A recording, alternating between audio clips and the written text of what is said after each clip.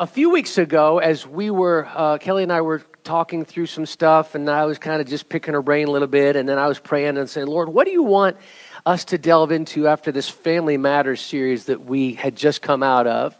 We just kind of came upon something we were talking about a little bit, and then I began to look around at how the world is going lately. I don't know if you've noticed, but it seems that a lot of people are on edge in the world today. There's a lot of people that are unhappy. There's a lot of people that are short of patience.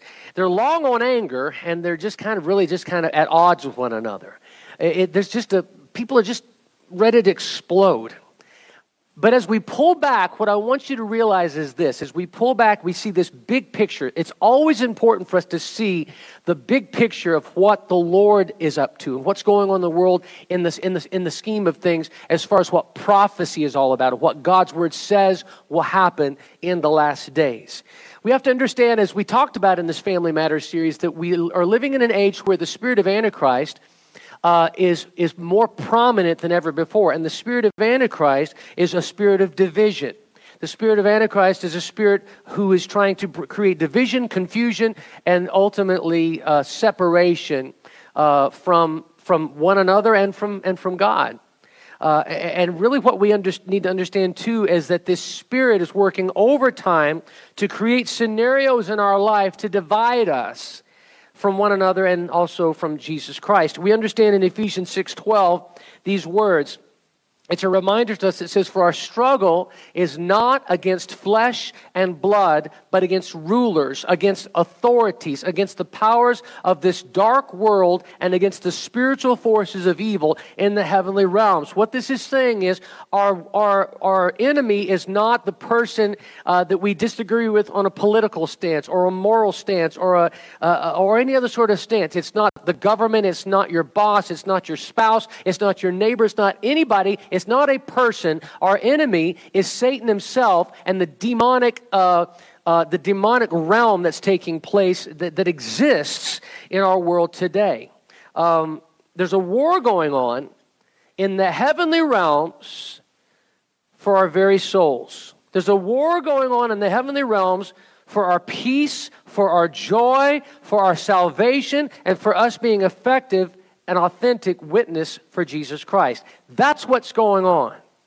Satan knows that Jesus is coming back very soon. Brother Don, you hit on it. I agree with you. All the signs are pointing to that Jesus is coming back to take his bride, the church of Jesus Christ, to heaven with him. Are you ready? You see, the signs of the end times are all around us. So anything that Satan can do, as John 10:10 says, to steal, kill, and destroy, he's giving it all that he's got, knowing that his time is short. Now, scientists have determined, this is kind of interesting, there's 4 spheres that represent the earth. They're kind of all around us, but let's just point them out. 4 that scientists say. There's the lithosphere, which is solid earth, anything that you see that's dirt and all that sort of stuff. There's the hydrosphere, which is anything to do with water, the vapors, what have you. There's the biosphere, which is all life, plants, animals, human beings. And then there's the atmosphere, which is the air that we breathe. But I would like to add one more sphere to this list that the scientists can't quantify, but is just as real. It's called the spiritual sphere.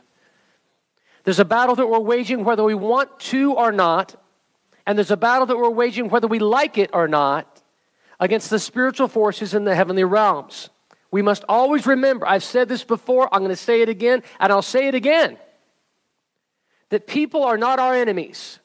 Satan is our enemy. But because it's what we can see and touch and speak to, people are easy targets to take our rage and frustrations out on, aren't they? We can look around and say that things bug us. But really, if we're honest, it's not so much things, but it's people that bug us. Don't you dare elbow the person next to you. Don't you do it.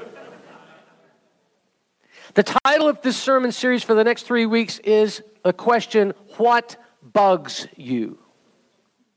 What bugs you? So what does bug you? Or really better put, what does that person do that bugs you so much?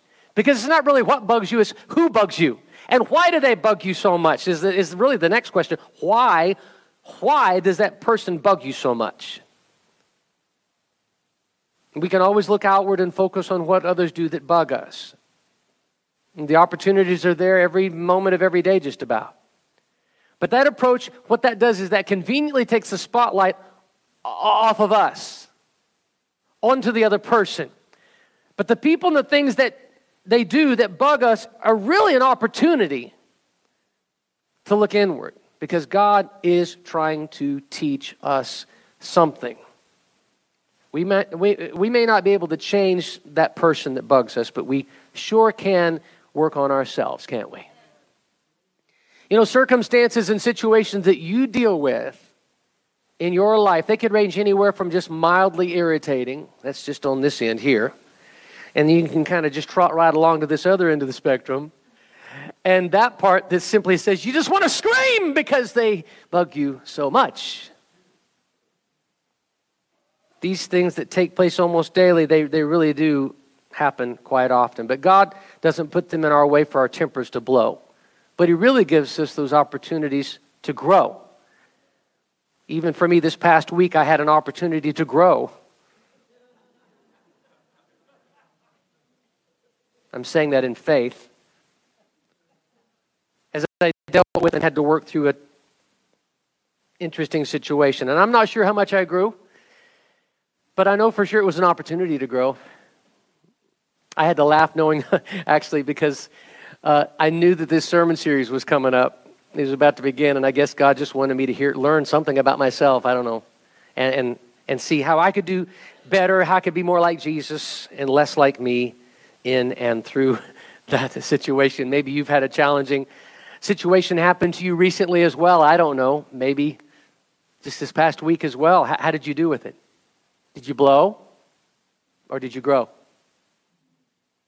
Some today might have heard me say this some years back, but for those who are newer to our church, this phrase bears repeating. When things squeeze you, what comes out? Not if things squeeze you, because they will squeeze you, but when they squeeze you, what comes out? You know, in the practical realm of things, if you squeeze an orange, we know that as you squeeze that orange, some delicious and refreshing and healthy juice comes out for you to enjoy, right? Oh, I love orange juice. But on the other end of the spectrum, if you squeeze a zit, yeah. I'm not going to go into the details, but I think you get the picture. By the way, I've seen a few episodes of Dr. Pimple Popper, and it's amazing how much nasty stuff our bodies collect. It's true. Our bodies collect some nasty stuff, doesn't it? And the same goes with our attitudes. Nasty attitudes, nasty emotions, nasty thoughts, nasty hearts. And honestly, I'm a little concerned that too many people here are watching Dr. Pimple Popper. That just feels a little concerning to me. The fact is, we are all being squeezed. We're all being crushed. We're all having pressure put on us. I wonder how often we fail the stress tests in our lives. How do we hold up under pressure? How do we navigate through the things that bug us, through the people that do things that bug us? Now, my goal, and I hope yours is as well, is that the pressure, when this pressure is applied in my life, I want more often for a sweet fragrance to be produced, for a healing ointment, just like when olives are crushed in that olive oil, that healing ointment comes out, rather than nasty attitudes and poisonous sludge of words. With all that said, I think that the Lord would have us to spend the next few Sundays looking at how we can have fewer tempers blow and more opportunities to grow, to be more like Jesus. It's a very familiar passage that we're going to read and go over the next few weeks. Galatians chapter 5, if you will, turn with me there, starting in verse 22. And you'll see the bugs on the screen there as a constant reminder as we look at these words here today. It says, "But the fruit of the Spirit is love, joy, peace, forbearance," which is long-suffering, kindness, goodness, faithfulness, gentleness, and self-control. Against such things there is no law. The reason they said that last part, against such things there is no law, is just before that, there was a list of things that were needing a law, like murder and all the stealing and all those other sort of things that are in there. You kind of need laws to kind of confront those. But there's no law that's needed to be written for these 9 things on this list. There's no law that needs to be passed that we would be kind and gentle with one another. Just it's a thing that we do as we yield to the Holy Spirit. Now, this kind of seems like a simple list, by the way. Traveled territory that we can visit here. And we think, well, these 9 things, okay, can't we just move on to some deeper stuff? Yeah, I guess we can. But there's also some times where we need to come back and revisit some things that maybe we need to work on, that we think we've maybe mastered, but maybe we haven't, because when things squeeze us, what comes out? Right? And if love, joy, peace, and all these other sort of things are not coming out, but it's just the opposite, maybe we need to look at this list again and say, wait a minute, this is a fundamental of my faith that I need to do a diagnostic on and see how I'm coming along. So I pray that the Lord would help us, the Holy Spirit would speak to us, and that we all would open up our hearts so that we can see how we might shore up some of these weaker areas and grow to be more like Jesus. These 9 fruit will help us to be more successful in our walk with Jesus when things and people bug us. So first, I want to say this, that when we read the fruit of the Spirit, we always see these are the fruit of the Spirit, and it's true. But the fruit of the Spirit we're actually reading is the character. What the fruit of the Spirit are is actually the character qualities and the character attributes of Jesus Christ. Because you see, the Holy Spirit is the Spirit of Jesus Christ. Let me say that again. The Holy Spirit is the Spirit of Christ. Okay? So when we accept Jesus into our hearts and make Him our Savior and make Him our Lord, we begin a process of dying to ourselves and growing to be more like Jesus. That should be the goal. Less tempers to blow, more Christ in us to grow. The Spirit of Christ now dwells in you and me as we've received Jesus as Lord and Savior, with all of these attributes available to us to grow in us. I want you to listen to how Paul describes this whole thing of dying to the flesh and living in the Spirit. It's found in Romans chapter 8, starting in verse 5. Listen to this. It's such an important, helpful passage. It says, those who live according to the flesh, that means those that either are not saved or are saved but have keep giving into the flesh, just keep kind of tapping into those things that we are used to. Even though we are saved, we have Jesus in our hearts, we keep giving place to the flesh. So those who live according to the flesh have their minds set on what the flesh desires. So they're thinking through every way that they can desire to be hateful to someone, unloving to someone, unkind to someone, those sort of things, right? But those who live accordance with the Spirit have their mind set on what the Spirit desires. So what that's saying is all right, Lord, I'm going to renew my mind in your word today and every day. When situations come my way, that I'm going to allow the Spirit to think through me and therefore act and speak through me. The mind governed by the flesh is death. But the mind governed by the Spirit is life and peace. Great contrast there. The mind governed by the flesh is hostile to God. And really, I would say hostile to His ways, hostile to His heart, hostile to His desire and His pursuit for us to be more like Christ. It does not submit to God's law, nor can it do so. In other words, those who are governed by the flesh reject God's word and instead embrace their emotions, their flesh, the things of this world. Those who are in the realm of the flesh cannot please God. You, however, now this is speaking to us as believers, those of us who have made a decision to serve Jesus. You, however, are not in the realm of the flesh, but are in the realm of the Spirit. Can I just say that again? Christians, brothers and sisters in Christ, listen to me. You have made a decision to serve Jesus. You've asked Him in your heart, amen? So with that, you are not in the realm of flesh anymore. You're in the realm of the Spirit. That's the choice you've made. That's what you've embraced. So you're not in the realm of the flesh. You're in the realm of the Spirit, if indeed the Spirit of God lives in you, which He does as a believer in Christ. And if anyone does not have the Spirit of Christ, they don't belong to Christ. But if Christ is in you, which He is, you've invited Him into your heart, correct? He's living in you. His Spirit is in you. Even though your body is subject to death because of sin. In other words, you're growing old, you're dying, you're getting sick. One day it's appointed that a man wants to die. But our spirits are going to live forever. If Christ is in you, even though your body is subject to death, the Spirit gives life because of righteousness. In other words, doing the right things based on God's word, based on God's instructions, based on the example that Jesus has given us, based on His Spirit renewing us and flowing out from us to others. And if the Spirit of Him who raised Jesus from the dead is living in you, think about that. The Spirit of Jesus who raised Jesus from the dead is living in you today. He who raised Christ from the dead will also give life to your mortal bodies because of His Spirit who lives in you. What that's saying is, yeah, your body is dying, but you're going to be renewed one day in heaven, and you're going to have an eternal body just like Jesus does. Therefore, that's always a pivot word. I said all that to say this. Therefore, so everything that I just said points to what I'm getting ready to say. Brothers and sisters, we have an obligation. Say that word with me. Obligation. But it is not to the flesh to live according to it. In other words, we've made this decision, and I'm not obliged to live now anymore to the flesh. I'm not beholden to it. I'm choosing not to feed it anymore. Instead, I'm obliged to live by the Spirit. It says if you live according to the flesh, you're going to die. But if by the Spirit you put to death the misdeeds of the body, you will live. And that's an ongoing sort of statement. If by the Spirit you put to death, it's not just a one-time thing.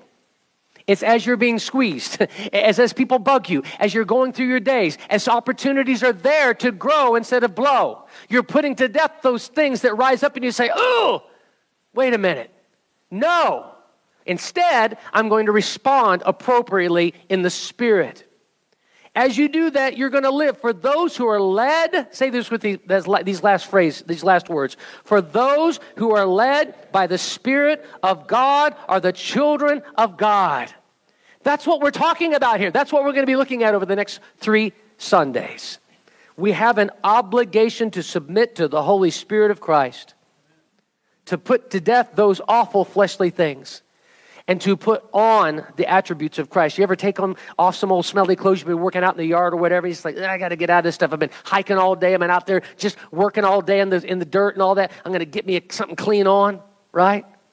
And feel good to get that shower and get all cleaned up, put that nice, oh, that smells better. That's what it is. We got to get that nasty stuff off of us. Let's get washed in His Word. Let's get washed in His blood. Let's put on the garment, the robe of praise and righteousness and holiness and purity. Right? That's what he's talking about. That's what we've done when we made the decision to follow Jesus.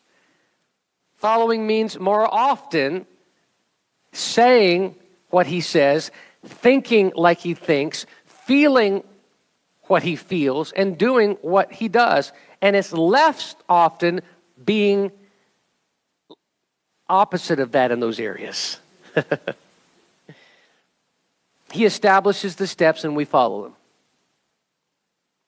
When we do, the fruit of the Spirit will be more evident in us. And we need the fruit of the Spirit to be more evident in us as never before in this generation, in this time that we're living.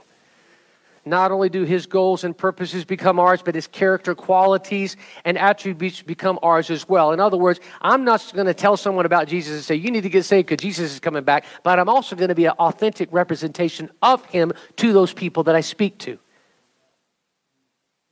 We've got to be appealing in our life. Ooh, you're different. I want to be like that. Well, then how about follow me as I follow Christ? See? Galatians 2:20 says, I have been crucified with Christ, and I no longer live, but Christ lives in me. The life I now live in the body, I live by faith in the Son of God who loved me and gave Himself for me. We're just dead. How many's dead in this place? Yeah, we should be. And we should be alive in Christ. All of us should be dead to ourselves and alive in Christ, or at least working in that direction, right? It's a process. It's a journey. And it's all interconnected with people who bug us. So let's look at the first one. The first one is love. First one on the list, love. Now, in the 1960s, hippies' mantra was make love, not war. This is not that kind of love. It's not a love for such things as Rocky Road ice cream, which I love. Beautiful sunsets, which I love. Cuddly puppies, which I love. It's not a love for that. It's not the kind of love we're talking about. This word love here is the word agape. Very familiar word, right? It's a God love. It's a love we can't cultivate in our own strength. I don't have in my own Brian Keith flesh agape love. I don't. I can't muster up agape love into being. I will have agape love. I will will it into being. No. We cannot, in our own ability, walk in agape love. It can only be manifest in and through our lives as we yield to the Holy Spirit to love through us like God loves. The Holy Spirit, we give Him access to love through us like God loves. That's not easy to do, but that's what this is talking about. Now, agape love, this type of love is described as an unconquerable benevolence. That's kind of a big fancy word. What that really means is it's a love that can't be defeated. It just can't. Now, I want you to think about this for just a second. I want you to think about some people in your life that are hard to love. In fact, how about people that you really just don't like, that you kind of even hate? It's okay. We're human beings. There's people that I know you don't like. I'm that same way. There's people that I just really don't like, okay? I want you to think about those people right now while I'm describing this here just a little bit more. Because agape love is love at its highest level. There's nothing higher than agape love. And by the way, that love is in two directions. First, there's this vertical love that we have between us and God, or God and us. Really more, it's God and us. And then from there, it goes out to a horizontal. So let's talk about that for just a few minutes. Again, thinking about these people that you really just kind of despise. Okay? I want you to think about these people because this kind of love that we need to have for those people is a kind of love, this agape love, that no matter what they may do to you, whether they're insulting you, whether they're injuring you, whether they're humiliating you, this kind of love says that I will never seek anything else for that person except their highest good. Ooh, that's hard. Think about it. That person that you absolutely despise, the kind of love that God wants you to have for them, the agape love that you don't have, but He does through you, says, okay, you push aside all the rest of that stuff and say, I want you to enjoy the best blessings. No matter what you've done to me, this has nothing to do with how you are towards me. I want your highest good. This kind of love, it's an intentional yielding that has as its goal to never seek anything but the best for someone. It's hard because don't we want the worst for those people that we don't like? Sick them, God, right? Go get them. You reap what you sow, you know. Okay, true, but wait a minute. Why do I wish that on them? Because I don't have an agape love for them, but I need to. It's easy to have an agape love for people that are easy to love, but for those that are wanting my harm and insulting me and doing all manner of evil against me, I can't love them. I want to do harm to them, and I want them to be harmed. I want them to experience what I'm experiencing. Okay, let someone hate you like you hate me. See how it feels. I mean, that feels better to say, doesn't it? And it seems right. But that's not what agape love is. And agape love says, I don't care what you do to me or say to me. That's what Jesus did. I'm still going to love you with the highest love because I have your best intentions in mind. I want your highest good in your life. Even for those who seek the worst in you, you want to seek the best for them. When someone does something that bugs you, and they will, the Apostle Paul says that the first fruit of the Holy Spirit, of the Spirit of Christ, is this spirit of agape love.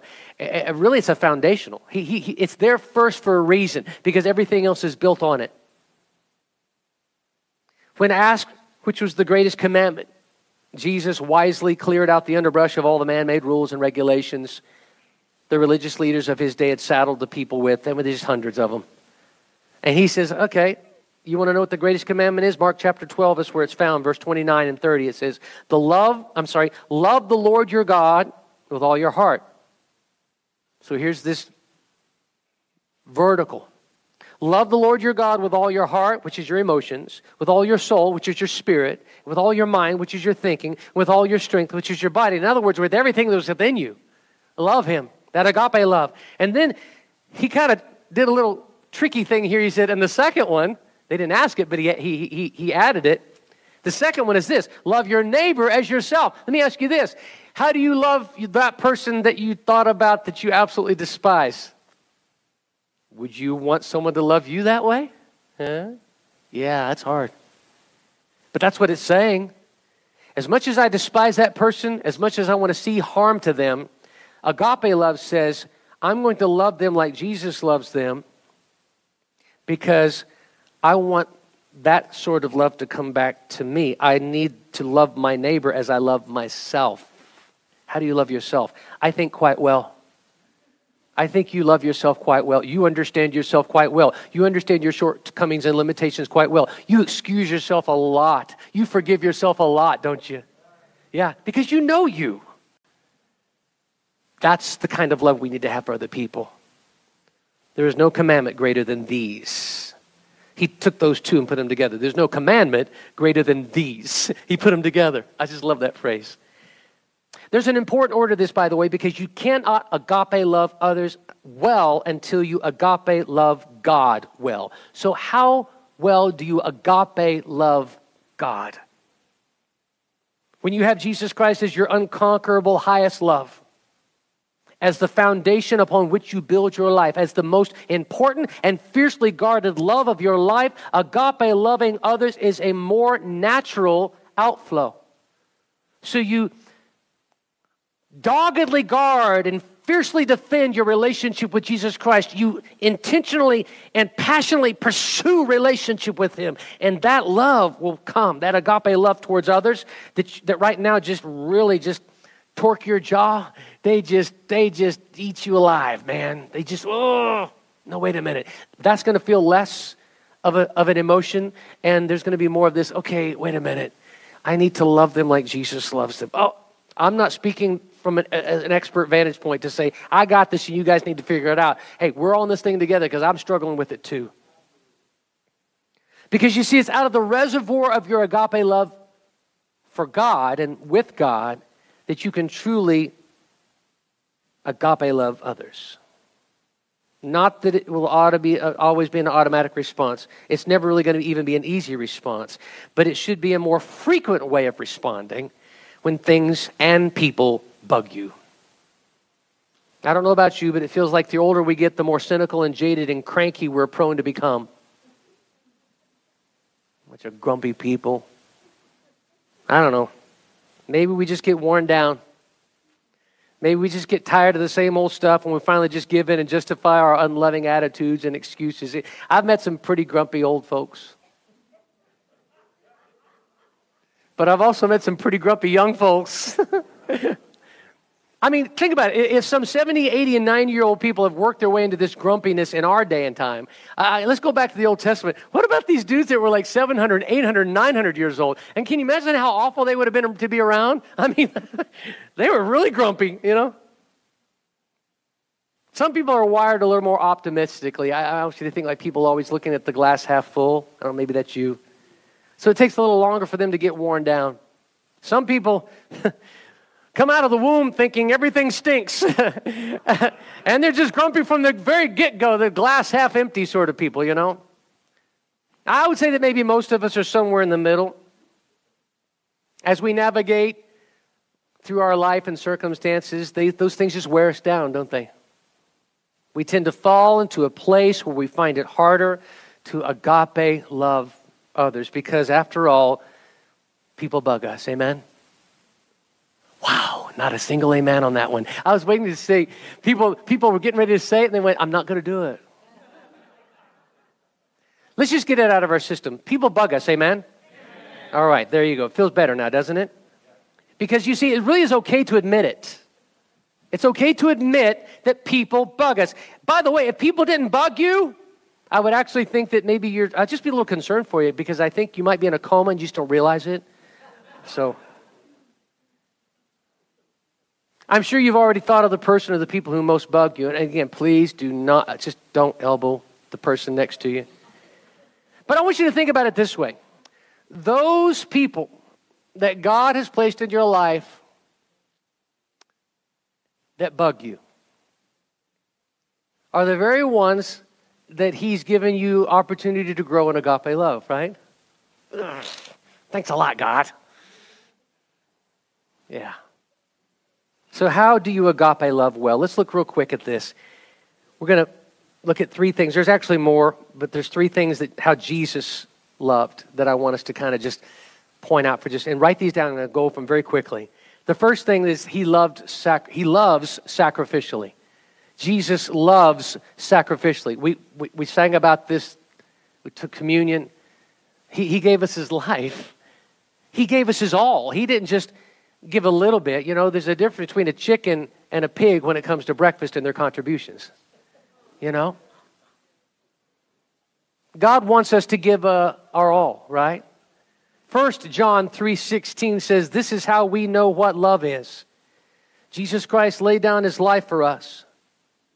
And we ought to lay down our lives for our brothers and sisters. It's a simple sense of being sacrificing in whatever it is that God's called us to do towards others. So I want you to write this question down maybe just really quickly. How can you give your life away to others, particularly to those that bug you? How can you give your life away to that person or people that bug you? How can you sacrificially do that? Second thing, Jesus loves outwardly. He loves outwardly. What do I mean for that? Well, in other words, He let it show.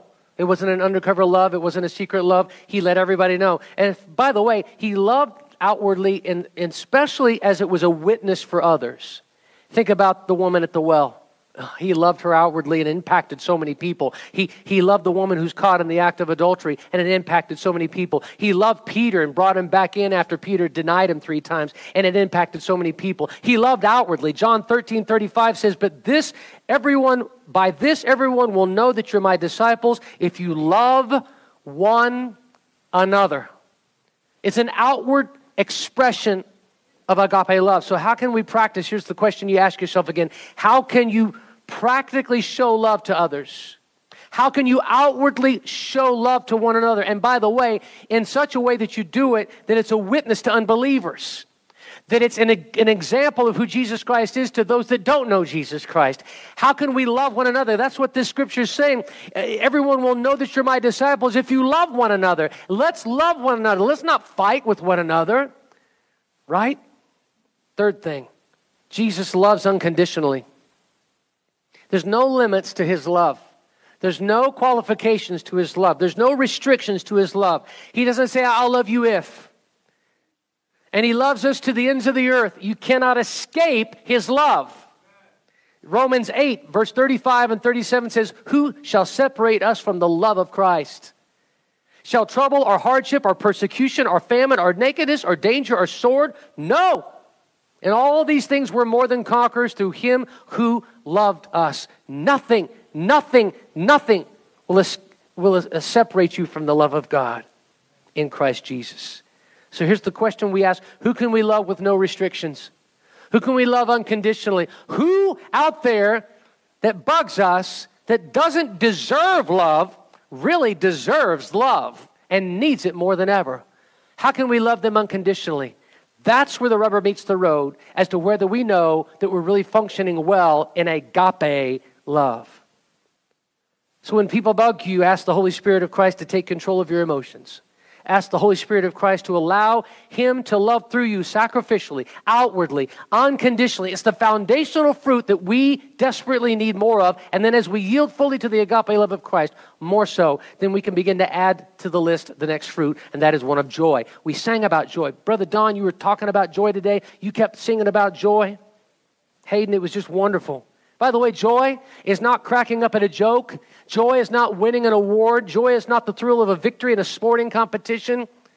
Joy may be part of what we feel, but it's not the basis of true joy. I think too often this little three-letter word, when we think of joy, we think of happiness and laughter and gladness of heart. But what is true joy? Well, there's a famous scripture that you actually about preached my message this morning, Hayden. It's a scripture that's been put to song. First might seem it was maybe found in the book of Psalms. It feels like a psalm sentiment of sorts. But as we heard earlier in our worship, it's a passage found in Nehemiah. Nehemiah 8:10 exactly is where it's found. And let's read it. It says, Nehemiah said, "Go and enjoy choice food and sweet drinks, and send some to those who have nothing prepared. This day is holy to our Lord. Don't grieve, for the joy of the Lord is our strength." Now, what does all that mean? Well, let me just give you a real quick backstory to this. The people of God had just come out of years and years of bondage and exile and difficulty. They were back in Jerusalem with the walls rebuilt, but their hearts were still needing to be restored back to God. And so Nehemiah the builder had Ezra the priest read the scriptures out loud to remind the people of who they were and also whose they were. The people were grieved when they realized how far they'd strayed from God. And at that moment, they made a commitment to serve God. They repented and turned back to God. And God in His graciousness forgave them and restored them. And when you think about it, that's really us, isn't it? In our bondage, in our difficulty, we came to our senses, we repented of our sins, and God graciously and mercifully and miraculously forgave us and restored us back to right relationship with Him through the finished work of Jesus Christ. And it brought our hearts joy, didn't it? It brought our hearts a joy that only the Lord can bring. Because joy is a constant gladness. And joy is this cause to rejoice that's not based on our circumstances. It's not based on anything that we see outwardly, but it's based on who Jesus is. Think about this. Listen to me. Joy, the joy that we have is based on who Jesus is, what He's done for us, and where we're headed with Him. That's the basis of our joy. The joy of the Lord stems from a constant inner strength from our daily, ever-growing, and vital relationship with Him. You see, joy is not happiness. Happiness comes and goes based on circumstances. Joy instead is a constant strengthening reminder of what God has brought us out of. What has God brought you out of? Amen? Isn't that cause to rejoice? To be joyful? What has God brought you out of? Let's be joyful in that, amen? But also, joy is not only what He's brought us out of, but it's also how much further He has for us to go with Him. Not by ourselves, but with the Lord. We have a joy because He's walking with us. He's our strength. It means that the road won't be necessarily easy or pain-free, but we can rest in the fact that we're not in this journey alone. God is with us. Emmanuel, God is with us. His Spirit fills us, and His Spirit guides us, and His Spirit gives us joy. And I'm here to say this morning that in the good times and the bad times, we can know that His joy is strengthening us for the journey, because the joy of the Lord is our strength. The joy of the Lord produces strength, with heaven as our final destination. And that should bring us ultimate joy. This fruit of the Spirit, by the way, this joy has its origins from the Lord. He gives us joy, which then gives us strength. But again, let's think about this. This joy that we have is not just so that we can go, oh, I've got the joy of the Lord. It's not just a strength for us, but it's also a strength for others. Again, this is a fruit in two directions. Agape love, this way. Joy of the Lord goes this way as well. Because it's from God, but then it's not only for us, but it's in us, then it's out to others. Those around us are struggling. As we said at the beginning of this message, there's a lot of people on edge. There's a lot of people that are just ready to just explode. And we see it actually happening. People are just hurting each other and killing each other. And just, it's awful out there. These people, they don't have the joy of the Lord. They're just struggling just like we are. But they're doing it without the joy of the Lord strengthening them. And so what do? They turn to other things. They turn to drugs. They turn to alcohol. They turn to vices and habits. They turn to addictions and wrong relationships and stuff like that. It just kind of bugs us, doesn't it? We think about, well, why are they doing that? Because they don't have the joy of the Lord. They don't have a hope of what God's brought them out of. They sure don't have a hope of what's getting ready to happen in the future. There's not a joy that's there. They're struggling. We need to understand that. We ask ourselves, why do they do that? Why do they say that? Why are they acting that way? What's up with them anyway? They don't have the joy of the Lord. They don't have that assurance of where God's brought them from, who they are in Him, and where they're going. And folks, we have that to share. We have something to share, to pour into their lives. We have the Lord's joy, not just to keep inside of us, but to pour it out to others. You see how Nehemiah told the people in that scripture that I just read? He says, go and enjoy choice food and sweet drinks. Just in other words, the blessings of the Lord. But then he also added, and send them to those who have nothing prepared. There you go. That's where this fruit points outward to others. I've got the joy in me. I've got the joy down in my heart. Wear it down in my heart. Wear it down in my heart, right? But it's also going to spill out onto others. I'm just going to keep it to myself. I'm going to go and send some to those who have nothing prepared, who have no joy. Just as the fruit of love is directed towards others, God first and then others. So the fruit of joy is directed first to us inwardly and then out towards others. We feast on the joy of the Lord and share it with others who need it as well. By the way, you can't share the joy that you don't have.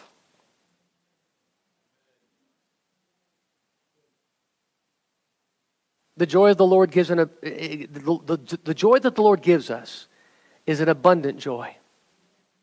It's an overflowing joy. It's a joy that spills out onto others. John 15:11, Jesus said these words, I have told you all these things. It's this wonderful passage of multiple chapters in this last words of preparation before he was crucified. And he's saying, I've told you all this, kind of culmination in this phrase, so that my joy may be in you and that your joy may be complete. In other words, full. I've told you these things so that you may have joy to the fullness. Jesus had a hope and made us an offer that is joy. What is this joy again? Let me just say it one more time. It's a joy, it's a confidence that we have that we're restored in Christ. Amen? Are you restored in Christ today? Are you established in Christ today? Amen? Are you covered under the shelter of His wings? Amen? Are you excited today that through the good times and the bad times that you are taken care of and you're under the shelter of His wings? Amen? Then that should produce joy. Not happiness, joy. It's a deep-seated sort of sense that no matter what's going on, no matter what my life may hold, I know who holds it, and I'm going to have joy, and that His joy is going to be my strength through the good times and through the bad, that it's going to be full and it's going to be abounding, not so much just it's in me, but it's going to be so much so that it could and would overflow into others. That's what Jesus' hope is. Not just joy for you, but joy for others that need it. Desperately need it. That choice food and sweet drink of Nehemiah's day is today the joy that we have in Jesus Christ. Oh, taste and see that the Lord is good. We live in a generation that is in desperate need of the joy of the Lord.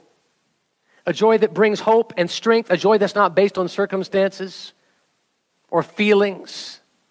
A joy that looks beyond what we can see. It's a joy that's based in someone eternal. His name is Jesus. Not just the temporary things. The joy of the Lord is from Him.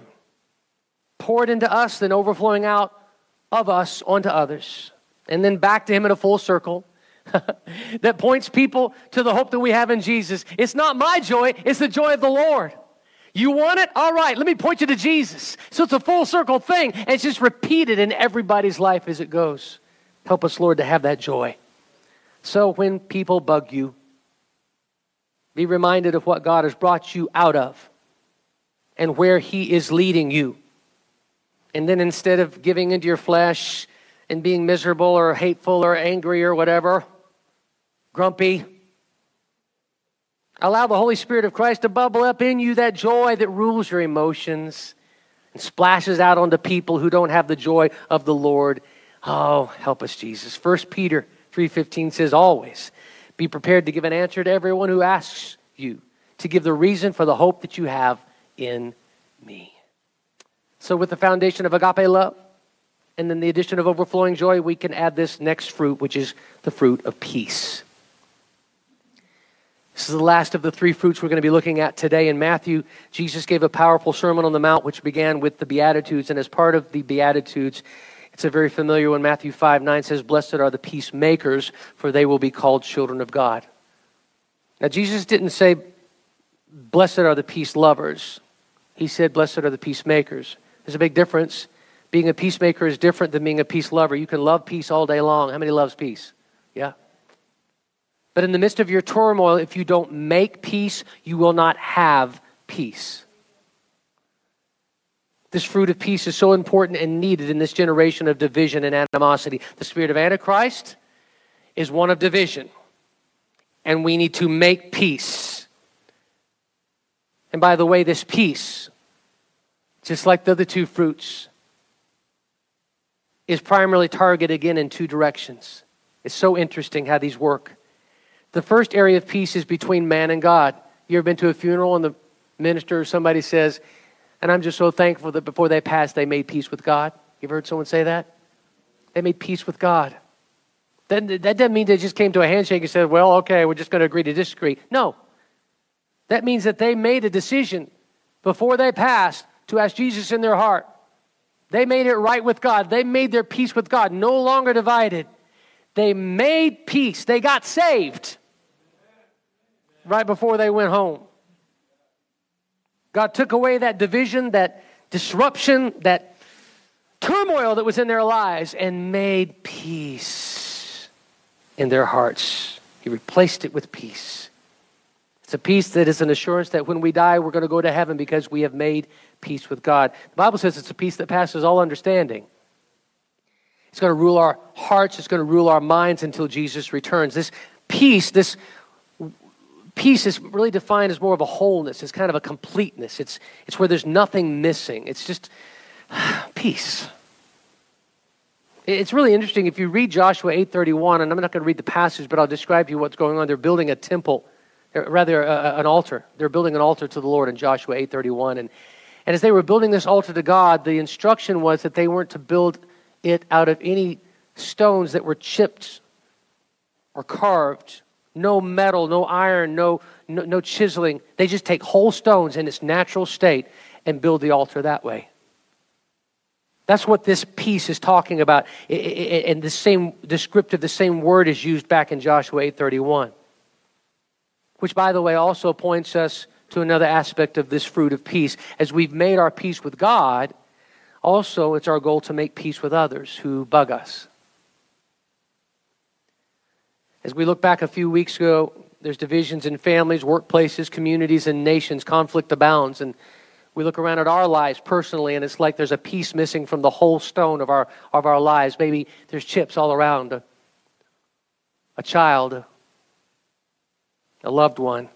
We look and see where there's a chip laying there where used to be a child, a parent, a sibling. We look and see a chip where there used to be a friend, a companion, a trusted advisor. We look around and we see a chip where there used to be a whole and complete community, a state, a country, a world. The fruit of peace calls us to make peace with God and with others, two directions. Romans 12:18 says, if it's at all possible, as far as it depends on you, live at peace with everyone. Being a peacemaker is hard. I don't know many people who thrive on conflict or drama. There's some. But we need to pray for them. They just don't know what's wrong with them. Some people just can't function without drama in their lives. These old drama queens and kings, they just love to function that way. Do not elbow. Lord, just keep our elbows in. By the way, I'm not one of those people. I hate drama. Hate it. I think most of us want to live at peace with everyone. But it takes work. And I'm not great at this, by the way. Jesus sure didn't shy away from conflict, but his conflict was always the good kind of conflict. He not only turned the money changers over in the temple, their tables over in the temple to protect the holiness of God's house, but he also, think about this, he confronted the sins of all mankind. After he died on the cross and before he rose again, during that 3 days there, he went down to hell, confronted Satan, and took the keys of death, hell, and the grave, and he made peace for us with God. It's always the good kind with him.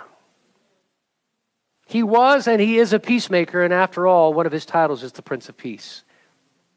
And now he's given us the assignment, by the way. He's turned it over to us to represent him well in the area of reconciliation, which is another way of saying peace. Peace brings reconciliation. Reconciliation produces peace.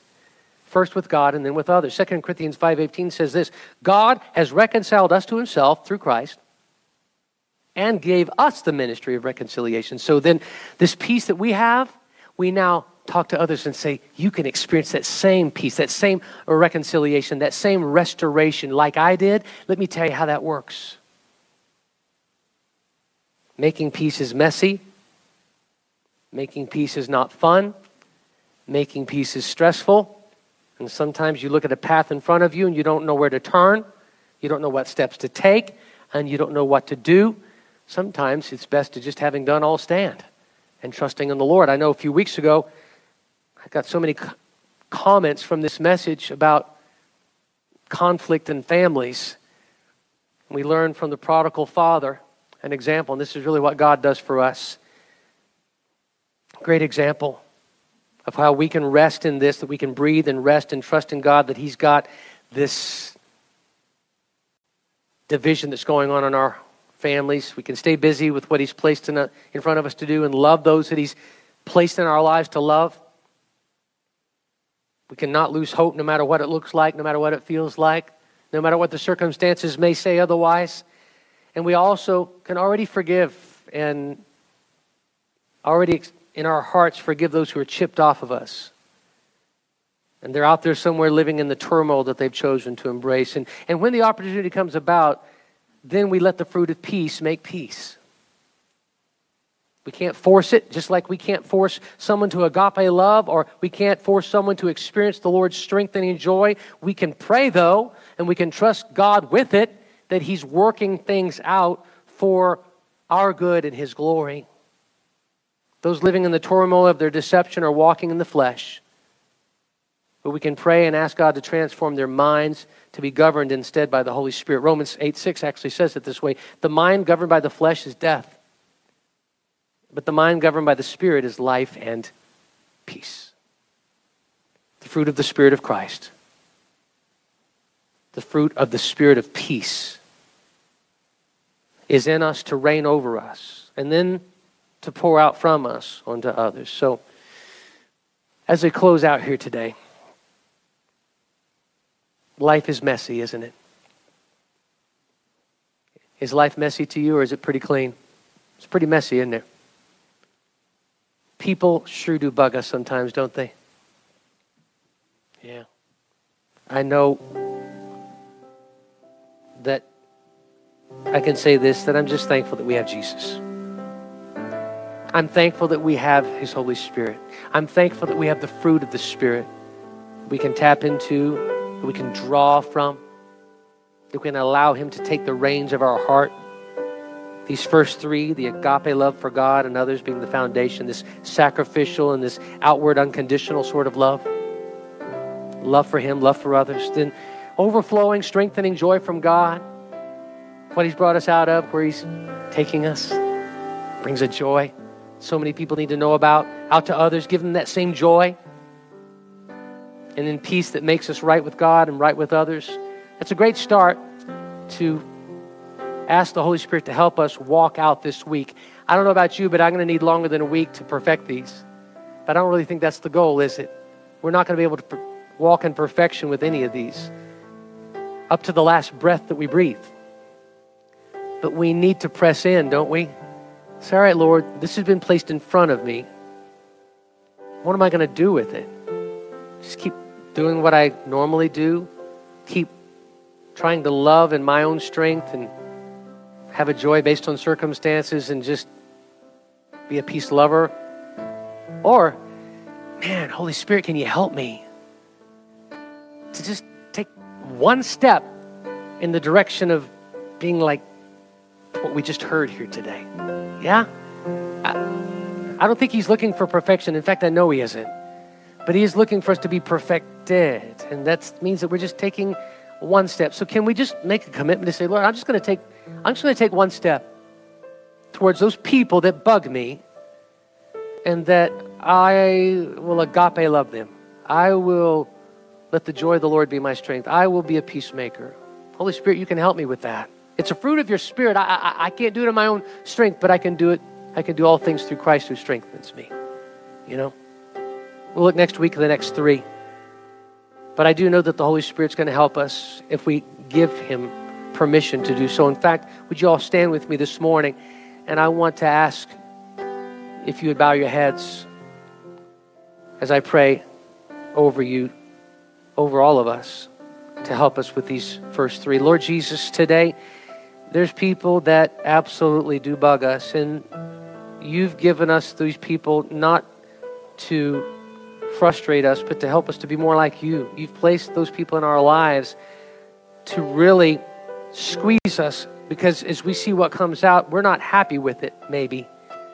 We're having a hard time loving them because we're not agape loving them. We can't love them in our own strength. So, Holy Spirit, we open our hearts up to receive this agape love from you right now, so that we can love those that are impossible to love in our own strength. We receive your agape love. Won't you do that right now? Help us to love you with all of our being, and to love others as we love ourselves with that agape love. Lord, I pray too that if we're walking in turmoil and in sadness, anxiousness, frustration, we're not allowing the joy of the Lord to be our strength. We're just wrapped up. We're just wrapped up in so much anxiety, so much burden, so much cares of the world. Lord, we invite you by your Holy Spirit to come pour the joy of the Lord in us, that it might be our strength. Remind us of where you've brought us from. You are faithful. You are good. Remind us of who we are in you. We're children of God, joint heirs with Christ Jesus. Remind us of where we're going, that one day we're going to spend eternity with you in heaven. Let that produce joy in us. And then let that joy be so full that we would have enough to share with others and point them to you to bring it full circle. We invite you, joy of the Lord, Spirit, fruit of the Spirit of Jesus Christ, the joy to come and reign and rule in our minds and in our hearts and in our lives. Lord, as we struggle right now with making peace, not many people in this place love turmoil. I would say we all would just love peace. But loving peace and making peace are two different things. So Spirit, fruit of the Spirit of peace, help us to make peace with others that are at odds with us.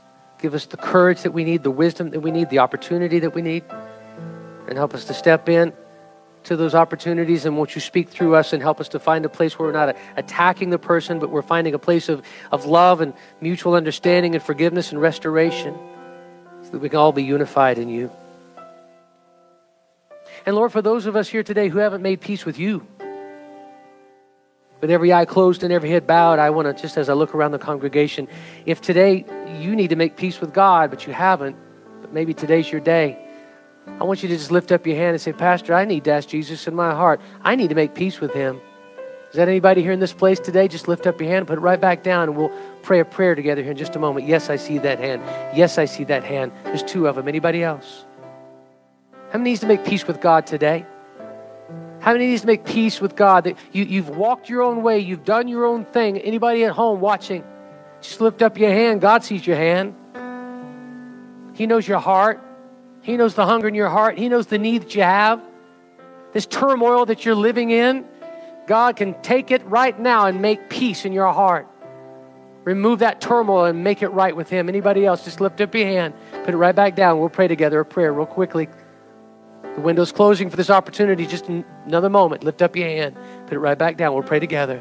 Yes. I want us to all pray this prayer together, whether you raise your hand or not.